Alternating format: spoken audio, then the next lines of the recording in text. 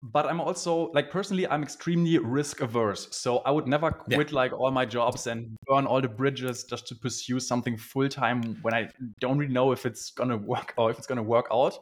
Hmm. So that's what I always recommend is starting hybrid. So even if you have a full time job, you can like branch into this, try to find like one website project, work on it on the side, get a feeling for if it's even like for you or if self motivated environments are even for you.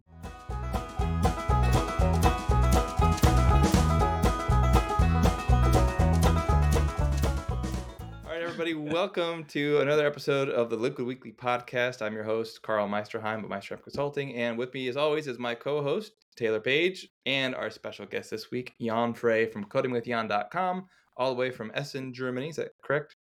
Correct. Is it Essen? Essen. Yes. Got the essence of it, anyway. And so, feel free to yell so we can hear you because it's a long way through those intro tubes to make it all the way over here. So, thanks for joining us, Jan.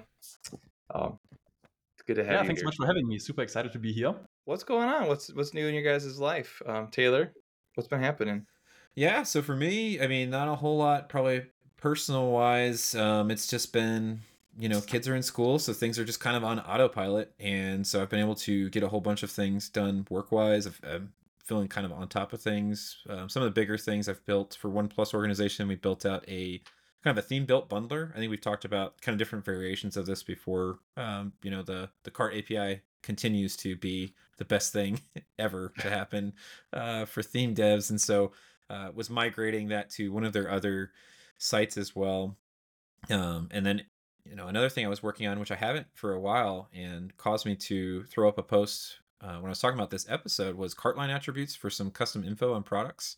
And I was going back because there's that handy Shopify resource that just gives you those cart line attributes or whatever, real simple. I was like, where did I find this first? And it was in one of Jan's videos from like 4 years ago. And so I posted about it, and he's got an updated one, but I obviously posted like the oldest version of it to show that I was a true fan from the very get-go and those sorts of things.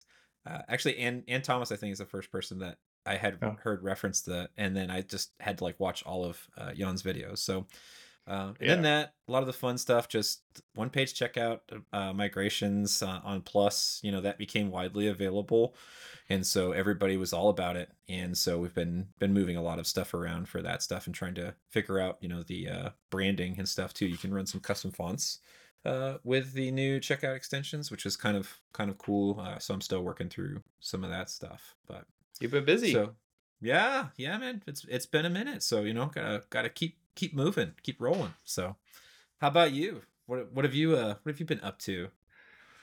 Oh, well, I can't follow that act. So I've done almost No. no work in the Shopify space the last 2 weeks. I had to redo a whole bunch of migration stuff for that big project I complained about earlier. Yeah. And so I spent 26 hours in 1 week just rerunning migrations and updating my script to add additional fields from big commerce to come over into Shopify correctly. Dealt with a few little outlying bugs and then did a lot of work so that I wouldn't have to manually intervene as much because we were importing 330,000 records. And I was getting like a 1 or 2% failure rate in terms of like things I had to manually intervene on, which, it's not a lot, but when you have 330,000, it is a lot. Right. And so I spent some extra time up front tweaking the script to kind of account for those and got it all done. And the whole migration happened. I mean, it wasn't just me, it was a whole team that was working on it. So everyone did a lot of good work, and it's nice to see that out the door and not to think about that for a while. The other big news on my front is today I took my son. I've got a routine in the morning where I take my youngest, who's not quite 2, on a walk for about an hour or 2 to get him out of the house, to give my other kids and my wife some time to do their homeschooling stuff. And we go looking for school buses. That's his big dream in life, is to walk around the stroller, eating goldfish crackers while I push him around. We find all the school buses. So we've got all the stops mapped out. We know when they come, where they're going to be. In addition, we also have a map of all the lawn ornaments. It's like where all the ducks and the geese and the rabbits and things are in people's lawns. So we got this whole system. But this morning, just something felt off. I was like, what is going on? Just the whole neighborhood feels different somehow. And that's when I realized it was a day off school today. There were no school buses. My son was crushed. It was a terrible start to the day. No. We did see one garbage truck in the distance, and so that kind of made up for it, because that's another thing. Garbage trucks are pretty fun. still Yeah. to But this no day. one here wants to listen to this podcast for that purpose. So I'm sorry, I have so little Shopify related work to share. But Jan's here. So Jan, what have you been doing? And rescue me from this. Yes, of course. So it's getting cooler in Germany. So putting in a bit more work right now. Then obviously working with the students in our bootcamp. That's an ongoing thing. Mhm. And then beyond that, yeah, some things in between the team. And I also ramped up content creation again, which you might have seen on YouTube or some LinkedIn posts, which I'm like still scripting and recording myself. But yeah, maybe we can get into that a bit later because I think Yeah.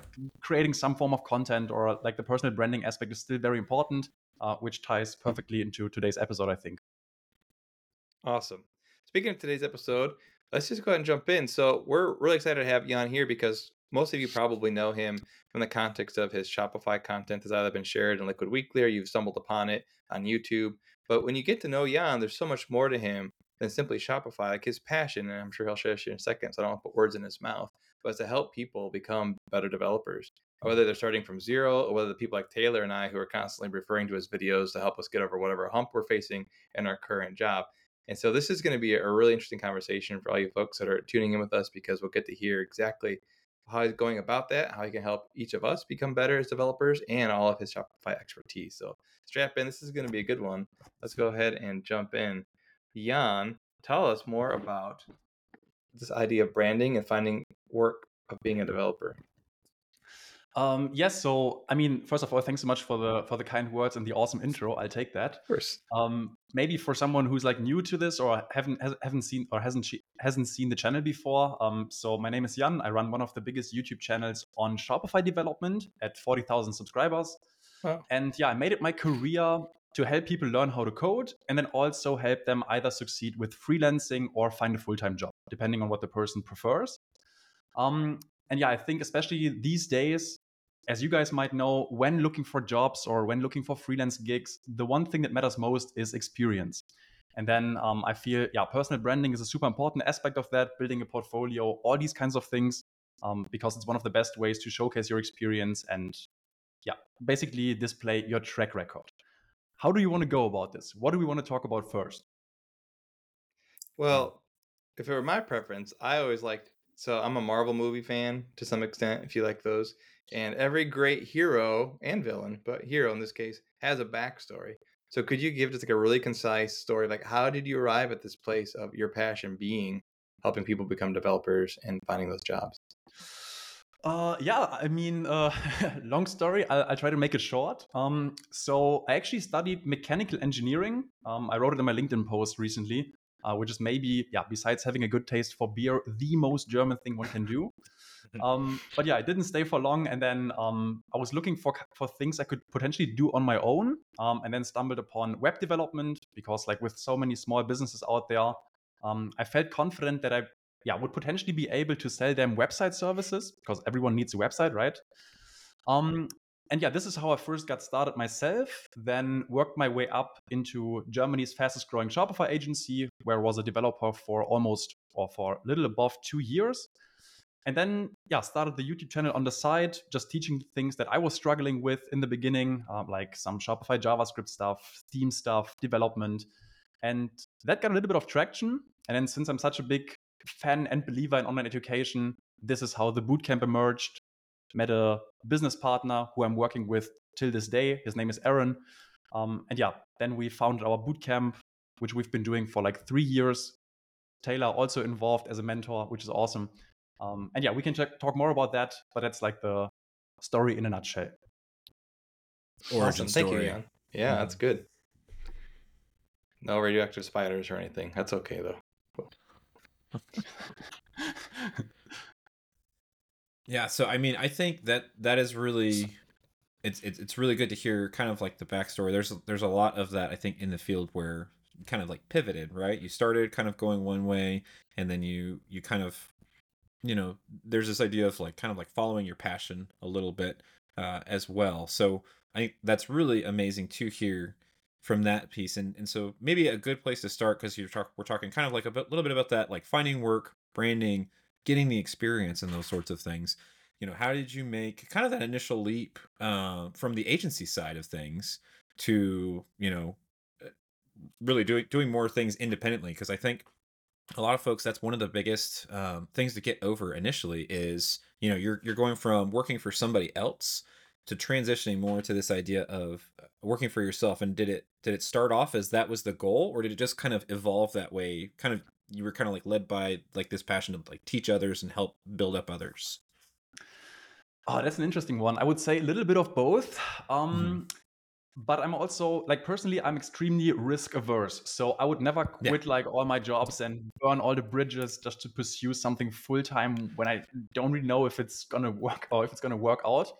Hmm. So that's what I always recommend is starting hybrid. So even if you have a full time job, you can like branch into this, try to find like one website project, work on it on the side, get a feeling for if it's even like for you or if self motivated environments are even for you. Um, so yeah, I mean, you're also a second career dev. What was your Yes. strategy back then? Was it hard cut or transition?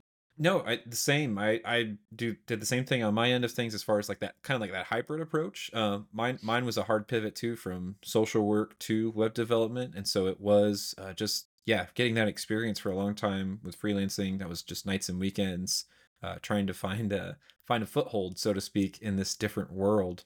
And so yeah, I would definitely agree that hybrid approach worked out very, Yeah. very well for me. Yeah. How about you, Kai? What? Yeah, so for me, I went right into programming as a career. I knew pretty much straight away going in university that's what I wanted to do. And then I quit after 2 years and went into ministry, actually working with the church movement in the US that works with college students. But I kind of did the reverse thing of what you guys did, which is I kind of got back into programming on nights and weekends on the side, and then eventually transitioned back into programming full time. Mm. The one thing that's really helped me along the way too is I renegotiated at different times for my work to not be full time. So I could work for Mm. companies, but be less than full time and have that additional time, because the night to weekends thing works. But once you start having kids, once life gets a little busier, it becomes a lot harder. Once you get Yeah. older, honestly, I just get more tired at night. It's not like it Like, I used to don't want be. to be working nights and weekends all the time, man. That's right. I Yeah. want to watch some Coding with Jan videos tonight. I don't want to work. I just Yes. want to sit in front of YouTube, Yes. right? Hey, So that's working. That's time on the clock as far as I'm concerned. yeah, well, Jan's teaching me stuff. it's enjoyment. But so yeah, the hybrid thing, I think, especially with people who are working from home more, and with all the resources we have on the web, like the ability to exist in both spaces, your regular job, and then kind of moving in more and more towards that other area is so much easier to do than any other time in history. So Yeah. it's doable. It just can be challenging depending on your circumstances. Hmm. Yeah, I actually got a good idea here. I mean, I don't want to take over the podcast. That's what you're It's here yours. for. Take Take it over. over. But maybe we can actually demystify the thing or the process of getting the first client a little bit. Because I would be super curious to hear how you guys got your first client. I can also share my story. But people always think like there's this huge secret to it or there's like some mystery about it. Mm. But yeah, I mean, just an idea here. That'd be fun. I'm up for it. Taylor, you up for it? Let's do it. All Trying right. to think back to my very first. I'll go client. first. I already remember. So I'm going to start with university. I had a couple of things going on in high school, but let's start with university. So I'm in university. I'm sitting there thinking I need some money. And I'll look at the student newspaper. This is back in the late 90s, early aughts. So there were still newspapers, right? And I grab the newspaper. I'm sitting at lunch looking through the Heard about classifieds and like, oh, Linux systems administrator. I mean, I know Linux. Like that was one of the things I kind of taught myself in high school. It was a lot of fun. I thought worth a shot. And I had a friend who was doing some consulting. So I asked him, like, well, what should I even ask these guys? Like, if I go in and offer to do this job, they're going to ask me what my rate is. Like, what should I even say? He's like, oh, dude, you should ask them for $50 an hour. Like, $50 an hour? Like, this is back when most people were making like $8 an hour. Mhm. I was like, well, I really don't have anything to lose. So I went in, did the interview, and at the end, like, oh, what would you ask for your rate? And I said, $50 an hour. Like, oh, okay. And they said, yeah. And so that's how I got my first job. I just kind of went in hard and started from there, and ended up working for them for many years, both as a student and then full time after college, and then as a consultant after that. But that initial Nice. experience gave me the confidence, and it doesn't always work out. Obviously, I was pretty Mhm. lucky, but it gave me the confidence that there's so many opportunities out there. You just don't know how the chips are going to fall. Why not ask for what you think you're worth? Why not ask for a good rate and to see what happens? Because it's possible. Yeah, nice. I think my first like client. I'm trying to think of my very first. but really, I think back to probably when things really started. My first Shopify client. How about I do that one? Because I'd done little bits and pieces of things on the side, and it was always like friends, right, or whatever, or friend of my wife's or something like that. And so there wasn't really any real money to be made there, kind of type thing. But really, my first client that I got on Upwork. As much as Upwork gets kind of some negativity and those sorts of things, so I used that. I saw there's another YouTuber that I follow, Brad Traversy, and he's got some great content as well. I was kind of a generalist at the time, but I kind of got to this point where it's like, hey, like I had just done this job with another person in a local web dev community. I just helped him out. Turned out it was for a big plus client. I was like, oh, I should try Shopify.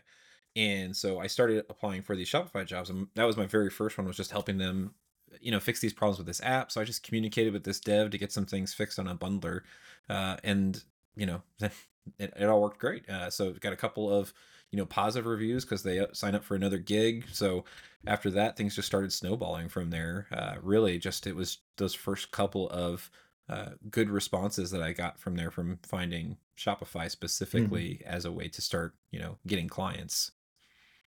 What about you, Jan? Yeah, that sounds amazing. For me, it was kind of similar. So I was learning web development on the side because, like, coming from this engineering background, I didn't know. I knew a little bit about coding, but not so much about web development specifically. And then I was doing this course on like how to build websites.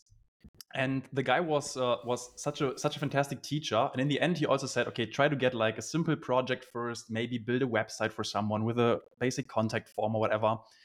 And I remember when I was talking about web development stuff I was doing at work, at my like current job. At one day, randomly, another colleague approached me, and he was saying, "Hey, Jan, I heard you're doing this web development stuff. Could you also build an e-commerce website?" And I remember the guy in the course. He said, "Start with something simple, contact form, whatever. Don't start with e-commerce." He said specifically, and I was like, "Could I build an e-commerce website?" Yeah, probably I could. And then I just told him I can. And I remember that day going home, like researching all day into the night, like how to set this up. And then it ended up being WordPress and WooCommerce, because back then I didn't even know about Shopify. Yeah. So yeah, that was my very first project. $500 for a local coffee shop. Like his wife had a coffee shop, and they were also roasting beans. Nice. And then yeah, selling them online. My first gig, first paid work ever. Probably a little undervalue, which happens to most, I guess. But yeah, just getting paid for the learning experience, that was just like mind blowing for me back then. Yeah. And you didn't have to write it in Java, which is surprising because it was a coffee shop. Yeah, right. Boo. That's really cool, Jan. So that reminds me a little bit. Have you guys ever heard of this concept of something called a luck sale? No. Not really, but No. sounds like we had I didn't one. make this up. Someone else came up with this. And it applies, I think, to lots of aspects of business, but I think it's particularly apt to this current conversation. So I think people can look at these stories or look at other developers and really think, oh man, they just got lucky, or they got that great opportunity, or how did they happen? That'll never happen for me. And the idea of a luck sale, again, I'm sorry whoever came up with that, I don't remember who it was, but it's this idea that, there's luck, yeah, but really you can be intentional about building a luck sale, which is this idea of like a big sale captures a lot of wind. Okay, I was afraid the effect thing was going to kick in. You can do activities as a developer, as a freelancer, to sort of construct a ethereal sort of sale that will actually increase your chances of catching that luck. And so that's things like Taylor working on Upwork and starting a bunch of gigs and just seeing when you're going to get that client that really recognizes you for the worth that you have, or like Jan taking on that initial sort of thing and taking some small projects until you actually get the one that sort of clicks, right? And the more that you do that, the more opportunity you have for that luck that we all think is just kind of out there and unavailable to us. But really, it's there, and it'll hit your sale and propel you forward. So, Yeah, one thing yeah, I to love think that. about.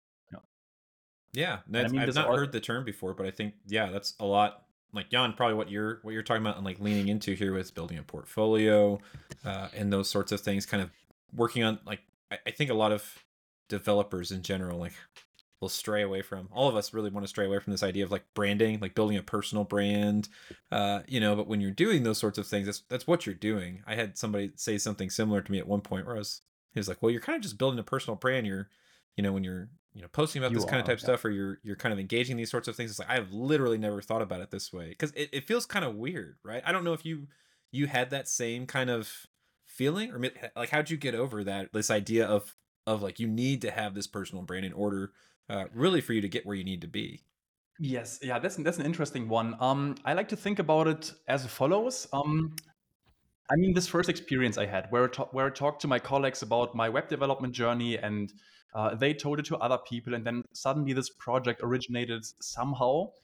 It was all due to the reach I had back then, right? There was like a couple people I talked to, some awareness created, and I always think the more people that know you, or the more people that know you for what you do, is always going to be a good thing, because some opportunities may come back, or some things might come up. And the idea of building a personal brand is very similar in that sense. This idea that more reach will eventually help you because more opportunities will come around. I think Right. that's pretty important. And I mean, there's like not a single week where Tyler doesn't show up in my LinkedIn feed, for example. I constantly get reminded about him. And yeah, when I think like maybe Shopify developer, or then immediately Tyler comes to mind, because he's like posting about this all the time. And that's the idea of associating your name with a specific thing. And I think that Right. always helps. Yeah. Yeah, I can't tell you how many people that I've talked to where it was just like the same thing. Like, you keep popping up in my feed, so apparently I need to talk to you about this or whatever. And I don't do anything specific. And I don't know if you have a more targeted approach. My goal is to try to have a presence, and wherever I am, I'm trying to provide value. Like, that's my whole strategy. And so I try to make sure I post like once a week on different platforms like LinkedIn, Twitter, and stuff like that, or whatever. It ends up being more on LinkedIn and Twitter because I've actually gotten jobs from there. So double down on what's effective, right? When you can. Yeah. But I don't know if you have, where do you tell people to start then? And when we're talking about that, like building that sale, trying to catch that luck, trying to catch that recognition, And how why do aren't people you on start Twitter? that? Why aren't you on Twitter? Okay. He's coming okay, so after maybe the Jan Twitter now. thing, Oh. Okay, so the Twitter thing first. You might actually be surprised that Twitter is not as common of a social network in Germany as it's maybe in the US. I I would definitely say believe that. Yeah. it's All the probably as US stuff common is as always having weird. Skype or something like that. Oh, Obviously, okay. Wow. yeah, not even kidding. It hurts. And so yeah, most people use Facebook, they use Instagram, but Twitter is very rare, and obviously in the dev community a bit more. And I know that there's like a lot of developer stuff going on, especially in the Shopify space. Yeah. But then I don't know, YouTube, and then now LinkedIn just came to me a bit more naturally. So it just Yeah. So there's no I think I don't there's a hate lesson in Twitter or that. anything. There's a lesson in that, right? Like, I spend a majority of my time on LinkedIn and Twitter, but there's Instagram, there is Facebook, there's Threads now, there's TikTok, but I don't spend hardly any time on those just because I don't find value there. And it sounds like you do the same. Twitter doesn't provide a lot of value necessarily for what you're trying to do, so you don't spend time there. Yeah, I haven't even tried it yet. And but yeah, it would be interesting potentially. I actually should do that, honestly, but just didn't get to it yet. And then in terms of the question regarding where to start, that's actually exactly what I recommend people, like starting in their personal network, because maybe they already have a friend who could need a website, or a friend of a friend, or something like that. And if they're brave, they can also post on their social medias, because I mean, most of us, even as like a private person, we do have a couple hundred connections across all of these. And I mean, couple hundred people, that's like, I mean, my high school were maybe like 500 people. And that's like a big amount of people, right? That's like not nothing. Yeah. So that's usually what I recommend in terms of starting out. And then there's also some predictable ways, such as Upwork, freelancing profiles. If you can optimize these and make a professional impression, it is very likely that you can find some work or get some traction that way, build up your first reviews, these kind of things. That's usually what we recommend, augmentive or as an alternative. And that's a good place to, so when you talk about getting reviews, so I have a number that I tell people. I don't remember if I got this from you, so I'm curious. What do you, because everyone has this idea, right, where we have to get like 50 reviews or something like that before we can start increasing pricing, or before we can really start doing all these other things. How many reviews are you encouraging people to get before they really start focusing more on the work than they are necessarily on, like, reviews are your biggest goal kind of type thing? Yeah, that's a good one. I usually recommend, I mean, 50 sounds a lot, because 50 projects, that takes time for sure. Yeah. So I would say even after the first 2-3 good reviews, you can already increase by like 10, 20, maybe 30%, and just see if you can find work that way. Because if you can get more work, perfect. Keep building reviews, keep raising prices, and the market will tell you, brutally honest, whether or not you're overcharging for how professional your profile looks. Yeah. Mm-hmm. Yeah. I think it's important too to keep in mind that the people that you're going after, the potential customers or clients, like they don't know how you feel inside. And so present yourself as a professional because you're doing professional work. And most of us, I think, at some point or constantly struggle with imposter syndrome. So when we go Mm. to approach that customer, we go try to get that gig, immediately we try to underprice, or we think that's not going to work for us, or we couldn't do that, or they're going to see that I'm a fraud. I don't have this long track record of successful projects. Those things matter to some extent, right? But what matters even more is your self-confidence, your ability to present that front of being a professional and then acting like one. That's really the ballpark, the litmus test of whether you are a professional. Are you getting paid to do the work, and are you acting and treating your client like a professional would? But those feelings Right. are sort of incidental, right? So I think that's an Mm. important mindset to have when you approach this stuff. Yes, yeah, I think that's an extremely important point, and there's so many subtle hints and clues that people pick up on. It starts from like having a professional photo with like okay or decent lighting at least, Mm-hmm. and then also the descriptions that you have, like the titles you put, the description you put on your profile. Then I think Taylor mentioned that a couple. I think it was years ago, but he said like things like showing up to meetings in time, like Mm-hmm. all these kind of things, right? It's so important, and all that adds to your professional impression. Yep. Definitely. And kind of like tied to that, the imposter syndrome and like the feelings and those sorts of things, because you started in like the agency world, right? And then you started making the videos and those sorts of things, which that with a lot of devs, lot of people just in general, they don't like being on camera. That initial bit of confidence, even if you're recording something and putting it out there for everybody to see. And over time, obviously, you get better at it because you practice more. You start to become more comfortable with it.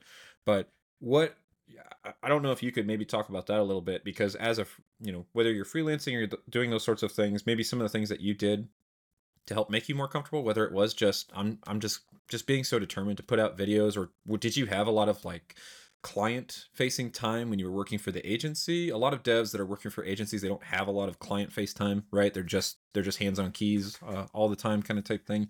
So I don't know if you can talk maybe a little bit about that, the things that they can do to build up that confidence where they're talking to clients, they're communicating relatively complex uh, you know things in a simple enough way for people who are non-technical to understand. I don't know if you can maybe give some pointers there about that, because there's a bit of that, right? Whatever Yeah. role you're doing as a dev.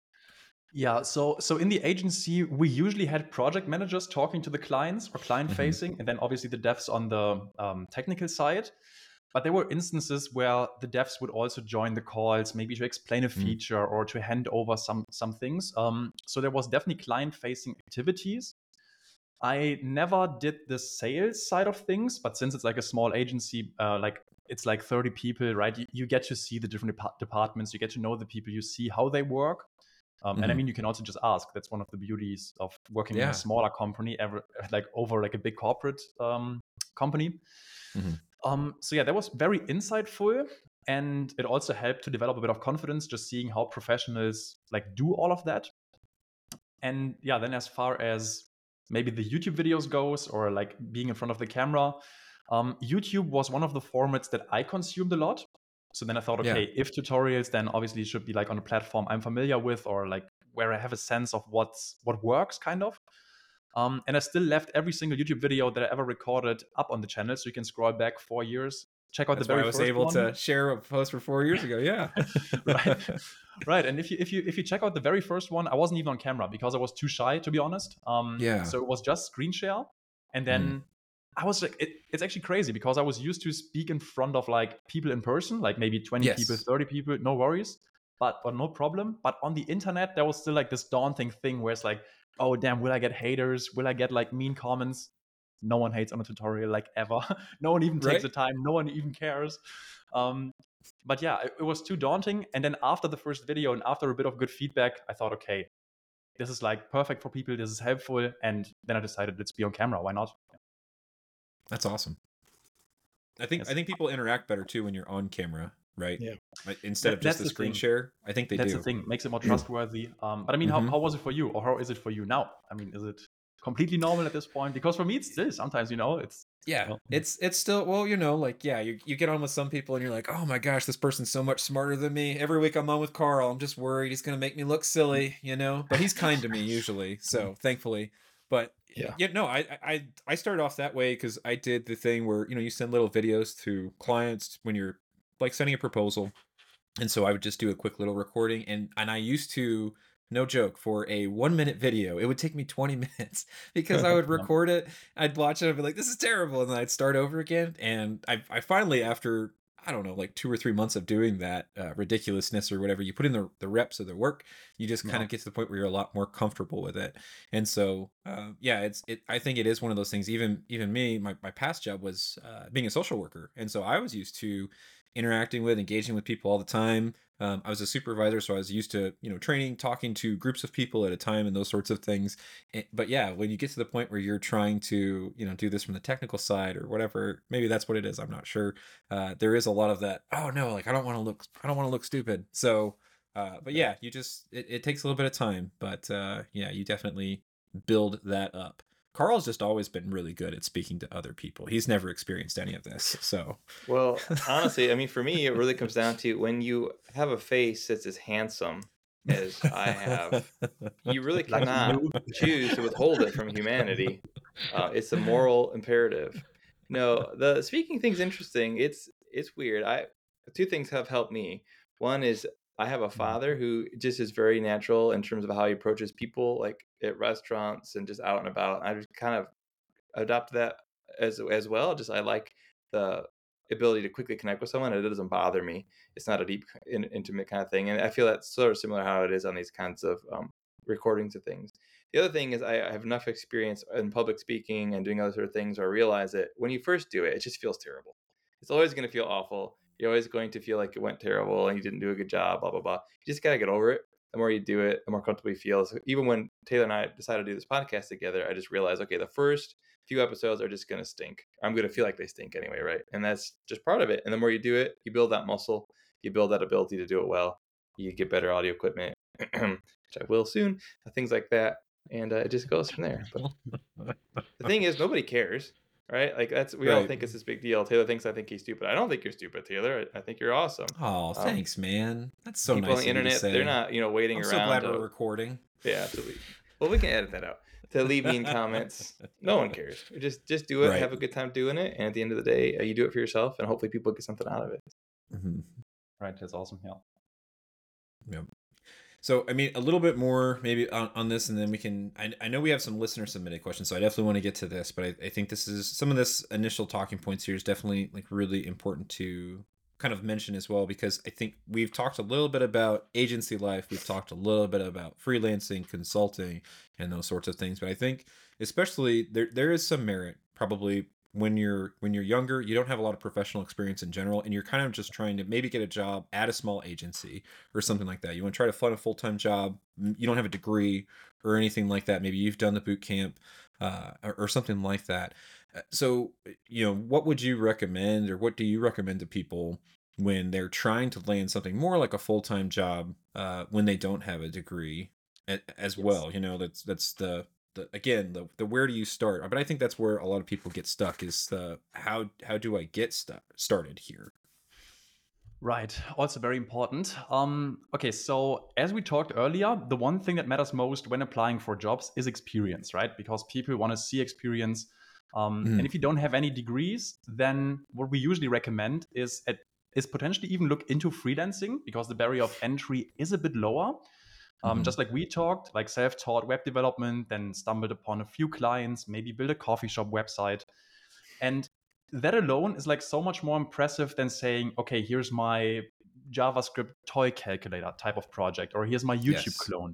Because then you can say, hey, I've built like this website for a local coffee shop. It was completely self-motivated in terms of learning, in terms of like going out there and doing the things. And I actually landed my agency job in person. So I knew they were hosting these e-commerce Shopify meetups in my area, or more or less in my area. I would say 3 to 5 hour car radius. But I still felt it would be worth going on these meetups. And there was also like such an outlet, because in my friend circle, no one was even doing web development or Shopify. Yeah. And there was a time when I could really talk about this stuff with like other people, and got me so hyped and excited. And yeah, after showing up to a couple of these meetups, obviously you also get to know the host. And then I was just asking them, hey, are you guys hiring? Are you looking for people? And then it's like this kid who shows up at all your meetups, who's like already been freelancing a bit. Like, why wouldn't you hire him or give him a chance at least? Right. Yeah, and that's such an undervalued approach to that. And I know, COVID kind of changed that a little bit in some respects with how like we do meetups and those sorts of things. But I definitely I love that you do that, because I really recommend that. When I lived in Missouri, there was a great Springfield devs group that was just a whole bunch of different kinds of developers, right? You've got app developers, just general web developers, and all these different walks. But there's great agency participation, mainly because they worked so hard to build this up over time, and it was just so great. I had the same thing, especially when I was a social worker. No, none of the other people that I worked with like knew anything about tech either. Yes. So that was a great way, to get in there. And I really like that you talked about too, like freelancing as an opportunity to get experience, because I think a lot of agencies, or places that are looking to hire, like I said, it's way more, impressive if you can say, hey, like I landed this job myself and I did this project, because a really undervalued aspect of work in general is the soft skills, right? We talk a lot about like having the technical knowledge and those sorts of things, but the soft skills of interacting with people and all these other things or what have you, jobs really, really need to see that. And so if you can't showcase that in some way, it's going to be really hard for you to outperform people who maybe do have, 5 years of experience with another agency or another position and those sorts of things. So those are some awesome points there. Yes. I think along with that too, I think, and this is kind of what you were saying, Jan, but other ways I've seen success is when you do a side project, if you can not just do a toy calculator, right? But if you can actually do something that sort of spans the spectrum, if that analogy's right, but where it's a piece of functionality that you host somewhere and that you get people to come to you, market it, right? Potentially even having people pay for it, depending on what it is, right? If you can demonstrate that complete ownership of all aspects of that project and have it somewhere where a potential client, or more likely a potential employer, you can point to them as a portfolio piece. I think that speaks volumes to being able to see you as a developer. It's not just someone out of a boot camp who can pare it back a few lines of React, but you actually show how to pull the strings and knit it all together. That's a big thing, I think, that separates sort of a really junior developer from maybe a more seasoned developer, is how to bring it all into one piece and make it work. That is 100%. also very true. However, one thing or one caveat to that, or one thing to pay attention to, is especially if you want to take the freelance route first, then I would highly recommend adding related projects, because if you approach like Shopify store owners and then only have the JavaScript calculator type of project, Right. it's like, right. Is this guy the right one? How's this going Right? to work for me, right? I don't need a calculator on the site. What? Right. Oh, for sure, it's contextual. Yeah, no, but don't just do. I think don't just do the portfolio project, right? Make it relevant to what you're trying to do. I think that's the biggest thing. Yeah, for sure. Right. Yeah. 100%. Yeah, that is really important. Yeah, because it doesn't matter, if it, as someone technical, like, oh, well, if I can build this, then I can build, your little in-cart upsell. Like, that's no problem. This is way more complicated, but they don't know that, you have to make it, something that they can actually, understand to that degree. So Jan, as you work with students and getting people who maybe have very little experience to becoming developers, when I was getting started, and maybe Taylor to some extent, but more, let me see myself, the web was much simpler, right? You just threw stuff in a folder, it was CGI bin or whatever, and it kind of worked. Now you got a lot more that you have to put into it. You got the source control, hopefully some command line stuff, CSS, HTML, JavaScript, potentially a JavaScript framework, all these sort of things. How does somebody who has none of that context or experience get to a place where they have enough confidence in those areas that they can present themselves to a employer or a client? Does that make sense? Yes. What would absolutely. you say are the key things they need to add? Not just the programming chops, but the ecosystem around it. Like, what are the things they need to look for? Yes, that is one of the beauties of working with low-code platforms initially, or like Shopify, for example. Could name any, but I mean, obviously, I'm a bit biased here. We would hope. So I think if you're getting started with Shopify, like realistically, you could even build an online store without knowing any code. But we still recommend knowing like the basics of HTML, CSS, so that you can maybe make some theme customizations, build a custom section on top. And that's usually when we send people out to get their first freelance jobs, because, for example, the coffee shop page, they could do now, right? And yeah, as they go, obviously more challenges will occur, and they will stumble upon more complex projects. So that's when potentially picking up JavaScript is a good idea, or maybe even React if you get like to the advanced stages. So again, I would always say start small, try to get the ball rolling, get some traction, ideally paid learning if possible, because they will also motivate you in your journey. And then, yeah, build up the freelance portfolio if possible. Then you can either decide if you want to start, like, okay, initially it's easier to start in a small agency or smaller company. Yeah, some people just want to go straight to like the top FANG companies, or Meta as it's now, like, right? Manga as it's now called. Yeah. So yeah, that's unlikely. I mean, realistically, your chances of getting into Google as your very first developer job, especially without a degree, is like very slim to none. And yeah, therefore, I would recommend first starting in an agency. And if you've worked in an agency for a bit, then you can think of applying in like medium-sized companies, maybe. And yeah, we also had some, or a lot of students where that actually worked out. So now we have some who work at Ubisoft in Canada, or Lufthansa, which is like a German airline. And they all started in Shopify agencies, right? So that's the entry into the tech world. Gotcha. So what I'm hearing is two things. One is there's sort of two contexts. One is if you want to pursue freelancing versus if you want to like look for an actual employer job. There's some different strategies around those. The other biggest takeaway I think for me is that if you are hearing this conversation or you're thinking about coding and you're just looking at all this world that you just have no knowledge about and you're feeling discouraged, that there are paths forward for you. And like Jan said, low code platforms like Shopify could be an excellent way to make that progression, because you can get going from day one without having to have all that additional knowledge or context around tooling, command line, things like that. Is that what I'm hearing? Yes, exactly. Awesome. Is this a good place, do you think? Probably we should get into some listener submitted questions. Yeah, let's do it. We've got a handful, and I think we can talk about a couple of them for a little bit here. So one of the first things that we put out there, and we're gonna leave this up, or I think Carl, that's our plan, is to make this available to folks as well. They can submit questions on the regular kind of type thing.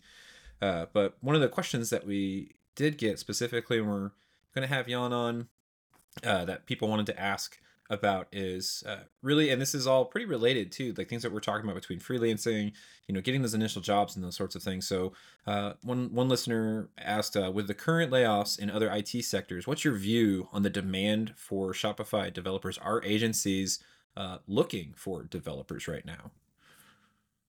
Yes, really interesting one as well. So, I mean, we all heard about the news, massive tech companies laying off tons of developers. But I will also say this was mostly in larger companies. And I mean, in the US alone, I've actually looked this up. There are like 30 million small businesses. And I'm pretty sure some of them might need a developer. Most of them don't have that visibility or that reach to attract like large talent, or like a large quantity of talent. And then also keep in mind the developers that got laid off in these top tech companies, they have way higher salary expectations than these small businesses could potentially pay. Right. So yeah, there's definitely a lot of demand for like developers in smaller companies. And if we're talking Shopify specifically, I mean, like 2-3 years ago, there were like 2 million Shopify stores. Now, I've actually checked this today, there's like 4 million. Wow. I always say, as long as Shopify as a multi-billion-dollar company is still, or the main marketing strategy is still acquiring new merchants, like as long as the mothership steers in that direction, I'm confident cranking out new developers. Right. And I think that's a good point of distinction, talking a little bit about like we were just talking about with kind of like building your way up, and are these people looking for jobs? And you mentioning, hey, there's all of these people, that during layoffs and stuff like that, these very experienced folks, but their salary expectations are going to be way up here. And so all you have to do is come into some place that's reachable. And so understanding, you're not doing that to work, do that for forever, right? Like you're doing that to like start stair stepping up, because that's how you get the experience. You might not be getting, that huge big contract right off the bat, but you're going to be working for somebody, getting that experience and learning a lot on the way too. So that's awesome. Carl, you want to take the next one? Sure. And I would just add to that, like, don't see that as a temptation to undervalue yourself when you approach 100%. a client, whatever. Definitely state your worth. But the reality is, if you're a junior developer just getting started, you're going to be worth, that's a terrible way of saying it. You should be charging less than a senior developer, right? And so there's more this idea of for you.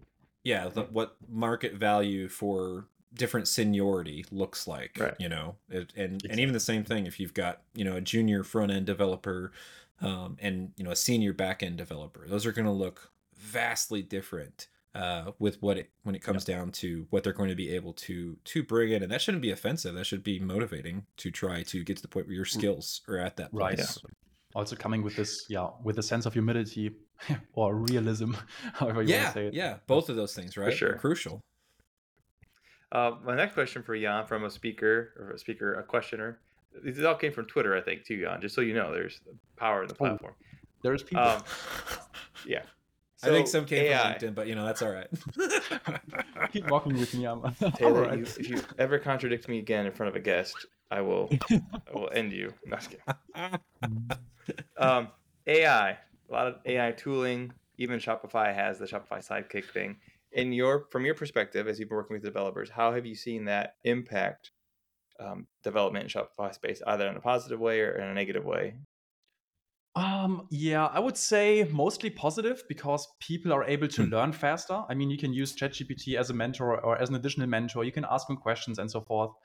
So that is definitely useful. In terms of creating fear, there are also some downsides because obviously there's people now who don't have an overview in the space, and then they think, okay, is it still worth it to get into coding, or is it even worth it to go for like a computer science degree in the US, which might cost 60 to 80,000, right? Just to like get a bachelor's, and then where's all of that in 5 years from here? So yeah, I'm not exactly sure. I haven't made up my mind completely. I mean, there is positives to it, and definitely like in terms of becoming more productive and so forth. But maybe it's also creating a vacuum of developers that we would actually need in like 5 years from now. Who knows? Yeah.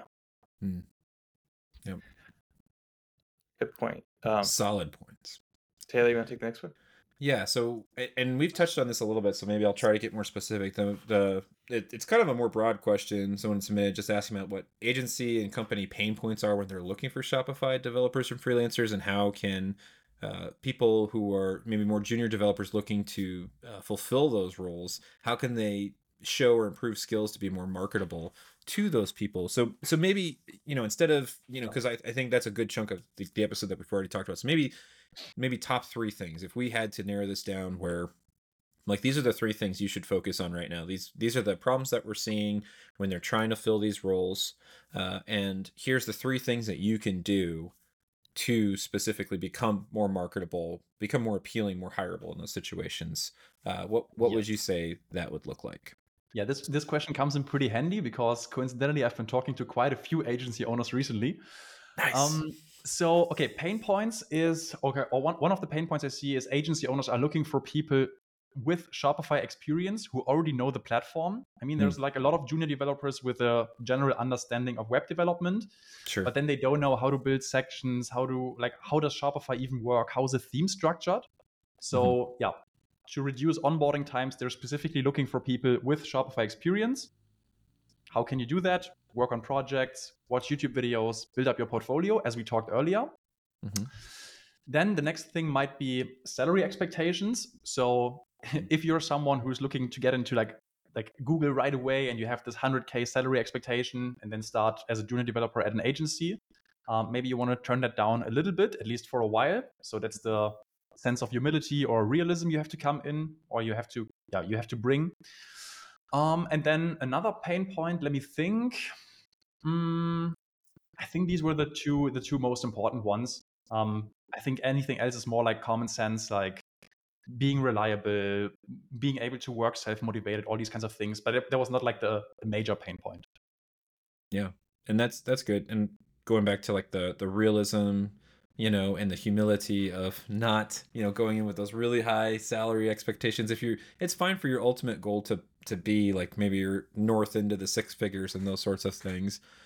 I'll admit, when I was coming from social work, that was kind of my thought. Like, I'm gonna pivot to being a developer because they make way better money. I'm seeing all these job postings, and this is like the what they say they're going to make. And I did get to actually interview at a local smaller dev agency that I really liked. I thought they did amazing, great things. They worked with nonprofits, so it was a perfect kind of segue from my social work into that.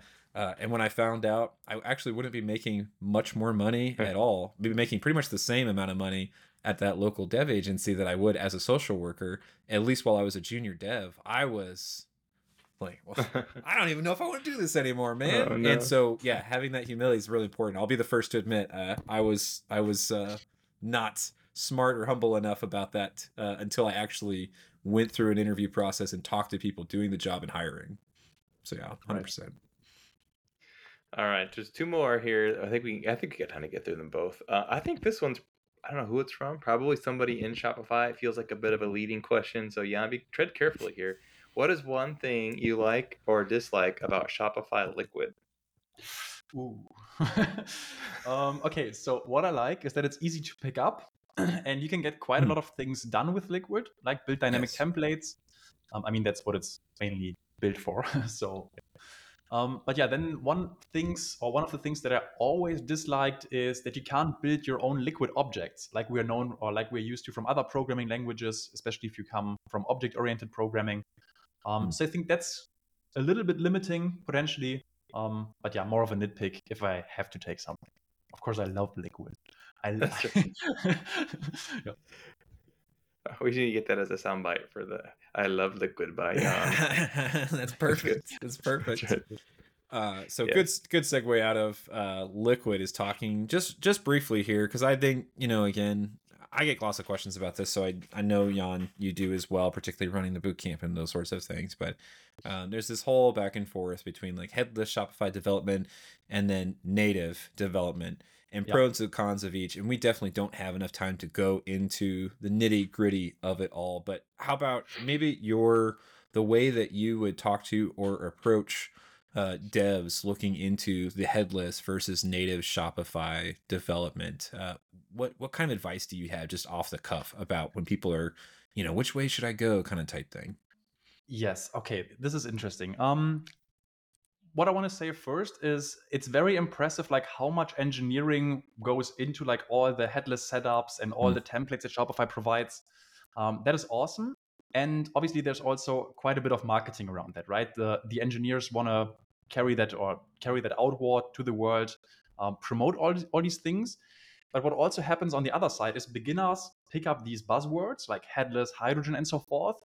And personally, I think hydrogen setups or headless setups are more suited for enterprise brands because the development is expensive. You also lose most of the apps on the App Store, which makes Shopify like very powerful.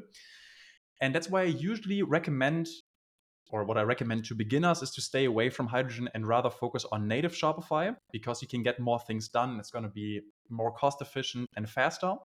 And then obviously you can still look into all of that, but it's probably more something for enterprise brands, agencies who are also able to land these clients. So that's my advice. Yeah, I Does think that make that's sense? fantastic. Very kindly and well put.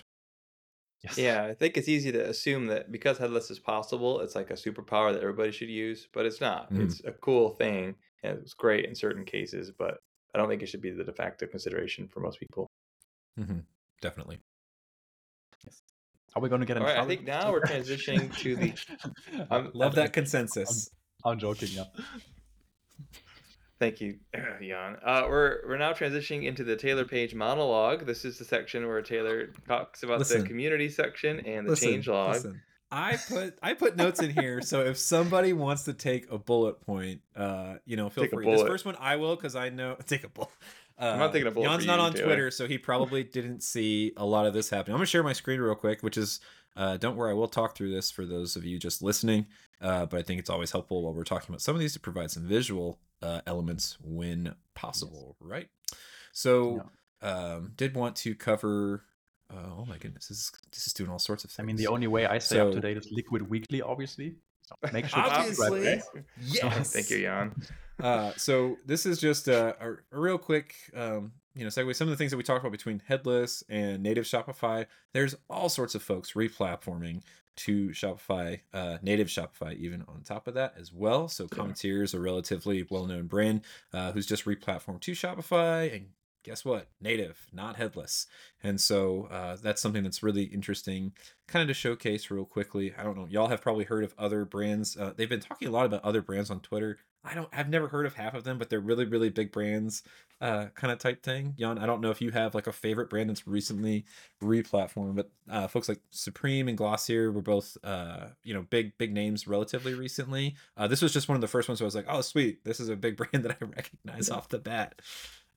So there's And by that. the way, Jan, this is Twitter. I don't know if you've probably not seen it, but this is what it looks like. Oh, And also, we wow. probably should stop calling it Twitter. It's X, right? I'm I going to think continue to it's call Right, it Twitter. right. yeah. Yeah, I mean, I still see the news and so forth. It's not like we're in the Stone Age Okay, here in so- Germany, but I'm just joking.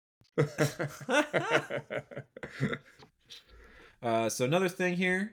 Here's a little thing. Woo. Aw. So Shopify has recently done away with the previously existing Shopify Expert Marketplace, and they've pivoted to just a directory. So this is kind of just interesting for other folks, something to take a look at in the future. Just because you can take a look at eventually maybe trying to make it onto this directory specifically. So this is where other folks can find you. This is an example of a platform. So just another place that you can potentially get services. People can go access these profiles and then reach out individually. In the past with the expert marketplace, it was a little bit more vague, but they do actually have some Shopify partner directory requirements. They're actually going to have a little bit of a gateway here for people to be able to get onto the directory as well. So whereas before it was just more of this vague, I got lucky when I got in somehow, whatever, years ago kind of type thing. And so that was just something. Did you say it's true? Yeah. Somehow I slipped in. They actually didn't even know, and then they just couldn't take it back because it was already out. Yeah. So another thing just in the community, this happened a while ago, but I did want to showcase this because I thought this was interesting. But WeCommerce acquired Clean Canvas. So theme provider, this is just their website real quick, but so a big theme provider, they put out some really great themes and those sorts of things. We got a lot of really, really great people working for them. But that wasn't happened a little bit ago, but I just thought it was really interesting because it's this idea of, folks building for Shopify specifically and eventually, getting to this point where they got acquired by a bigger brand kind of type thing. So thought it was That's cool. really, really interesting. Yeah, good for them. That's awesome. I think that's some people's goal, and that's awesome. So glad that they did that. They're still kicking out killer themes. So as long as they keep doing that, I'm happy. Okay. And then I don't know if y'all had anything else or whatever. I took the notes there for that. But anybody want to take the changelog? I've got a couple items on the changelog. I don't know if that piqued anybody's interest there. I see them. I am peaked. I didn't read any of them. I would just add one. I saw that Jan, this guy on the internet, he posts stuff to MySpace, but he added a video recently about the Shopify CLI, which I thought would be really cool. So, Jan, I'm really glad you did that video because I messed around with the CLI, and it seems like it's changed quite a bit over time. And so you do a very good job of being pretty comprehensive about it. So looking forward to digging into that some more. Yeah. Speaking of which, flow in the CLI. So Taylor, you want to? Yeah, so go watch Jan's video first. We'll link it up in the show notes too, in addition to the channel, but specifically the video. But now we have a lot more options specifically with the CLI and utilizing Flow. I don't want to get too heavy into this or whatever. I've been digging into Flow with a lot of different new use cases and those sorts of things. In the past we've talked about have this working with an implementation for a free gift with purchase, like after the purchase kind of type thing. So really cool stuff that you can be doing with Flow. If you are an app dev, take a look at the opportunities. I don't see a ton of app devs leveraging Flow. And so there's this option that, if you're a merchant and you're building out these flows, which is free, again, it's a Shopify Flow is free automation app for all plans now, basic and up. And so you can actually go in and set this up to where different apps can have these flows set up. I think this is really underutilized, especially as Flow becomes more and more popular. So definitely check this out. I think that this will be super, super helpful. And then, oh boy, I hope we haven't lost Jan. Jan, are you still there?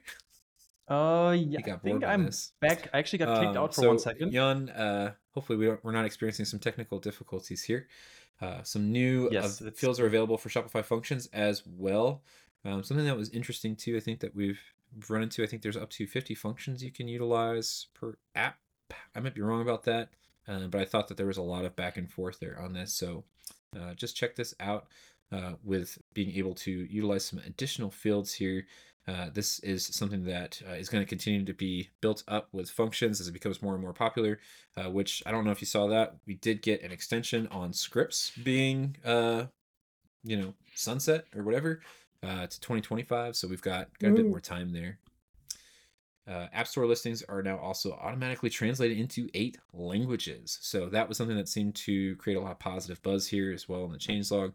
I thought that was a really nice update for app devs as well. A little bit less work, hopefully a little bit more surface area for them as well as they're getting into working with folks in other areas. Circling back to Flo real quick, and it does appear that we temporarily lost Jan, so don't panic, people. I'm sure he's fine. We'll get him back. Yeah. Can you guys hear Flo, me, by the one way? thing to call out there is when I was doing that migration that I alluded to earlier, when I get to redo it a second time. The second time I did it, I started getting all these errors that I had not seen the first time around. It's like, what is going on? And there were these really obscure Shopify order something errors. And what it ended up being was the customer had added a flow in between the time I had done the first migration, the second migration, that was automatically putting on hold orders that had notes in the orders. Oh. So I had no idea, like, where is this? It took me a while to figure out that, there actually is some intervention going on the order as it's being imported through Matrixify. So just file that one away. If you ever get into a situation like that, it's always good to check, are there any flows in place? It could be messing with what you're trying to do in the store. Oh, that's a good thought. One of those instances of too many cooks in the kitchen, so to speak, or the importance of communications with teams there, because that's always the worst when you're trying to hack on something and someone else has made a change and you can't figure out why. All right. Can anybody? He says he's here. Can you? I can't see or hear you. I can't see or hear him either. It might just be that it's recorded on that side, but. Jan, I don't know if you want to leave or just hop off and then hop right back on if we'll be able to get you that way. Because he could still hear us. We couldn't see or hear him, so which means the recording was probably preserved, but it's not going to be helpful if we can't see or hear him either. Right. So can you guys see me now? It's there he is. Finally. Yeah, I was here. I mean, I got kicked out for 1 second and then I was here like as a ghost. I was talking, I was hearing, but I couldn't do anything. Yeah, sorry about that. Sorry, Jan. No worries. Well, now we're at the most interesting part of the whole podcast, the pick of the week. I think so. I'll go first. I recently came across an article about I don't know if it's pronounced tinnitus or tinnitus. People that get that ringing in their ears. Oh, you know what I'm talking about? Yeah. Mm-hmm. Tinnitus, yeah. Mm-hmm. I have that. May have been due to some youthful indiscretion that I won't go into in this conversation. But anyway, someone had shared an article about some treatment things, and they mentioned this website that I ran into years ago and forgot about, but it's called mynoise.net. And what this person has done, they put together a whole bunch of soundscapes, like, jungle forest at night or rainy day cafe kind of thing. And it gives you a soundboard as well, so you can sort of customize the different things along with it. So that's a good one to check out if you need some nice background music, either for working or if you do have tinnitus to help you with that too. So it's a solid. All right. Jan, how about you? What's your pick of the week? Anything as calming as Carl's suggestion? No, it's the complete opposite. So every barista is gonna hate me for that, but my pick of the week is gonna be instant coffee. If you haven't tried that before, I mean, it tastes a bit like gas station coffee, but that stuff gets me going in the morning. That is for sure. And if you're a developer and then coding, I mean, have a cup of coffee, have a cup of instant coffee, and just get to work. That's my pick of the week. See, I anticipated you would have some like complicated coffee setup or something. So I personally am a fan of, I've got coffee in the, so instant, is there a certain kind of type brand or whatever that you prefer? And by instant, I mean, it's like you just dump it in hot water and it's like ready to powder rock. And hot water. It's like, it's not even like a filter or anything. It's just, yes. I mean, as I said, it's straight caffeine. I mean, everyone has their own preferences, right? I mean, you're European. Anyway, you're supposed to have like good food. I think it's just Nescafe or something. I don't even know if that's a thing in America. Probably it is. Okay. I'm gonna have to try some now because we have a I don't know, my as time has gone on, my coffee setup has gotten much more complicated, or whatever. And so my brother-in-law and my sister, they're very, very, very educated on coffee. And I never really cared about coffee. I just got whatever was at the grocery store. But he made a cup of coffee for me one time, and it was just so fantastic. I was like, this is the best coffee I've ever had in my life. And so now I'm just always trying to like do whatever they're doing for coffee. So now I use like a Chemex and do the pour over thing or whatever. But I'm gonna have to try the instant stuff because that actually sounds quite wonderful compared to the additional Right. time I would Simple things probably in life, save. right? When it comes to people that drink coffee, there's two categories of those sort of people. There's the people that drink coffee, then there's the insufferable people that drink coffee. And Taylor, you are on the slippery slope I'm to the becoming unsufferable. I'm Yeah. on the yeah, because I've I turned my nose at Folgers or Maxwell House. I will not drink it. But You're not gonna I'll like still, what Jan is I'll trying still to drink give you. like Dunkin' there's some gas station coffees that are great. So I mean, I'm willing to give it a try. So Okay. if you anything Jan's recommending, I'm on board. I'm gonna try it. So Yeah, it's sure, gonna definitely. 10x my development capabilities because Jan recommended it. So Disgusting. All right, so Taylor. my pick of the week is this shirt that I'm wearing. So this is the most comfortable t-shirt that I own. It's from a fellow developer and friend of mine named David, and he runs a brand called Rainier Watch. It's on Shopify. And but I don't know, at a certain point he had just posted he was having a great year and he was like really close to, like his 100th or 1000th order. I can't remember. Those are big number differences or whatever, but I don't know. I can't remember. He was right What's under our order I of think it was under his 1000th order for the. And so it's like, all right, well, like I'm going to help him get there, I'm going to support my friend. I'm going to buy this t-shirt or whatever, and I got some stickers and some other stuff or whatever, and I wear it multiple times a week now because it's the most comfortable t-shirt that I own. And so it's more expensive. Like, I don't know. I think we talked about this, Carl, like you with socks, like buy cheap socks or whatever. And I'm usually like that. I get mad if I have to spend more than $10 on a t-shirt. And so this thing was like 30 some bucks or whatever kind of type thing. I was like, or whatever. I'm supporting a buddy. But now I'm like, dang it. I'm going to have to get 5 more of these stupid things because it's so freaking comfortable. And I can't just wear it every day. And so very comfortable t-shirt. We'll link it up or whatever. Go check it out. Part of the money that he does gives back to national parks in the area. He's out in Seattle and stuff like that. So I don't even think I'm saying it right. I think I say Rainier, but I think it's Rainier. I don't know. So someone can correct me. I'm not going to correct you because I'll just... I bought it because he's a friend, wanted to be supportive, and but it's the most comfortable t-shirt that I own, so it's fantastic. But there you go. T-shirt. All right. I guess we'll wrap it up there. Jan, stick around for a minute, and we'll have our little after podcast party. And Jan, as far as where do people need to go to learn more about Jan, to support you? That's right. All this fun stuff. We've talked about the podcast or the YouTube channel, but like, tell us, where do they need to go? How do people learn the most and support you for all the amazing knowledge that you provide to the Shopify community? Yes. Yeah, I really appreciate that. Probably YouTube would be the easiest entry point, and otherwise just connect on LinkedIn. I'll be posting a bit more over the next few weeks. And yeah, I would also say thanks so much for the opportunity to be here. Thanks for the invite. This was such a vibe. And wish you all the best with the podcast. Happy to promote it. And yeah, again, thanks for the invite. Awesome. And don't forget to send us your GeoCities link and your MySpace profile page too, so we can make sure people know. Just giving me a hard time. Yeah, it was really great to have you. Thanks for taking time to be with us. We obviously have benefited so much from what you put on YouTube and the benefit you've been to the community. So thanks. Thank you so much.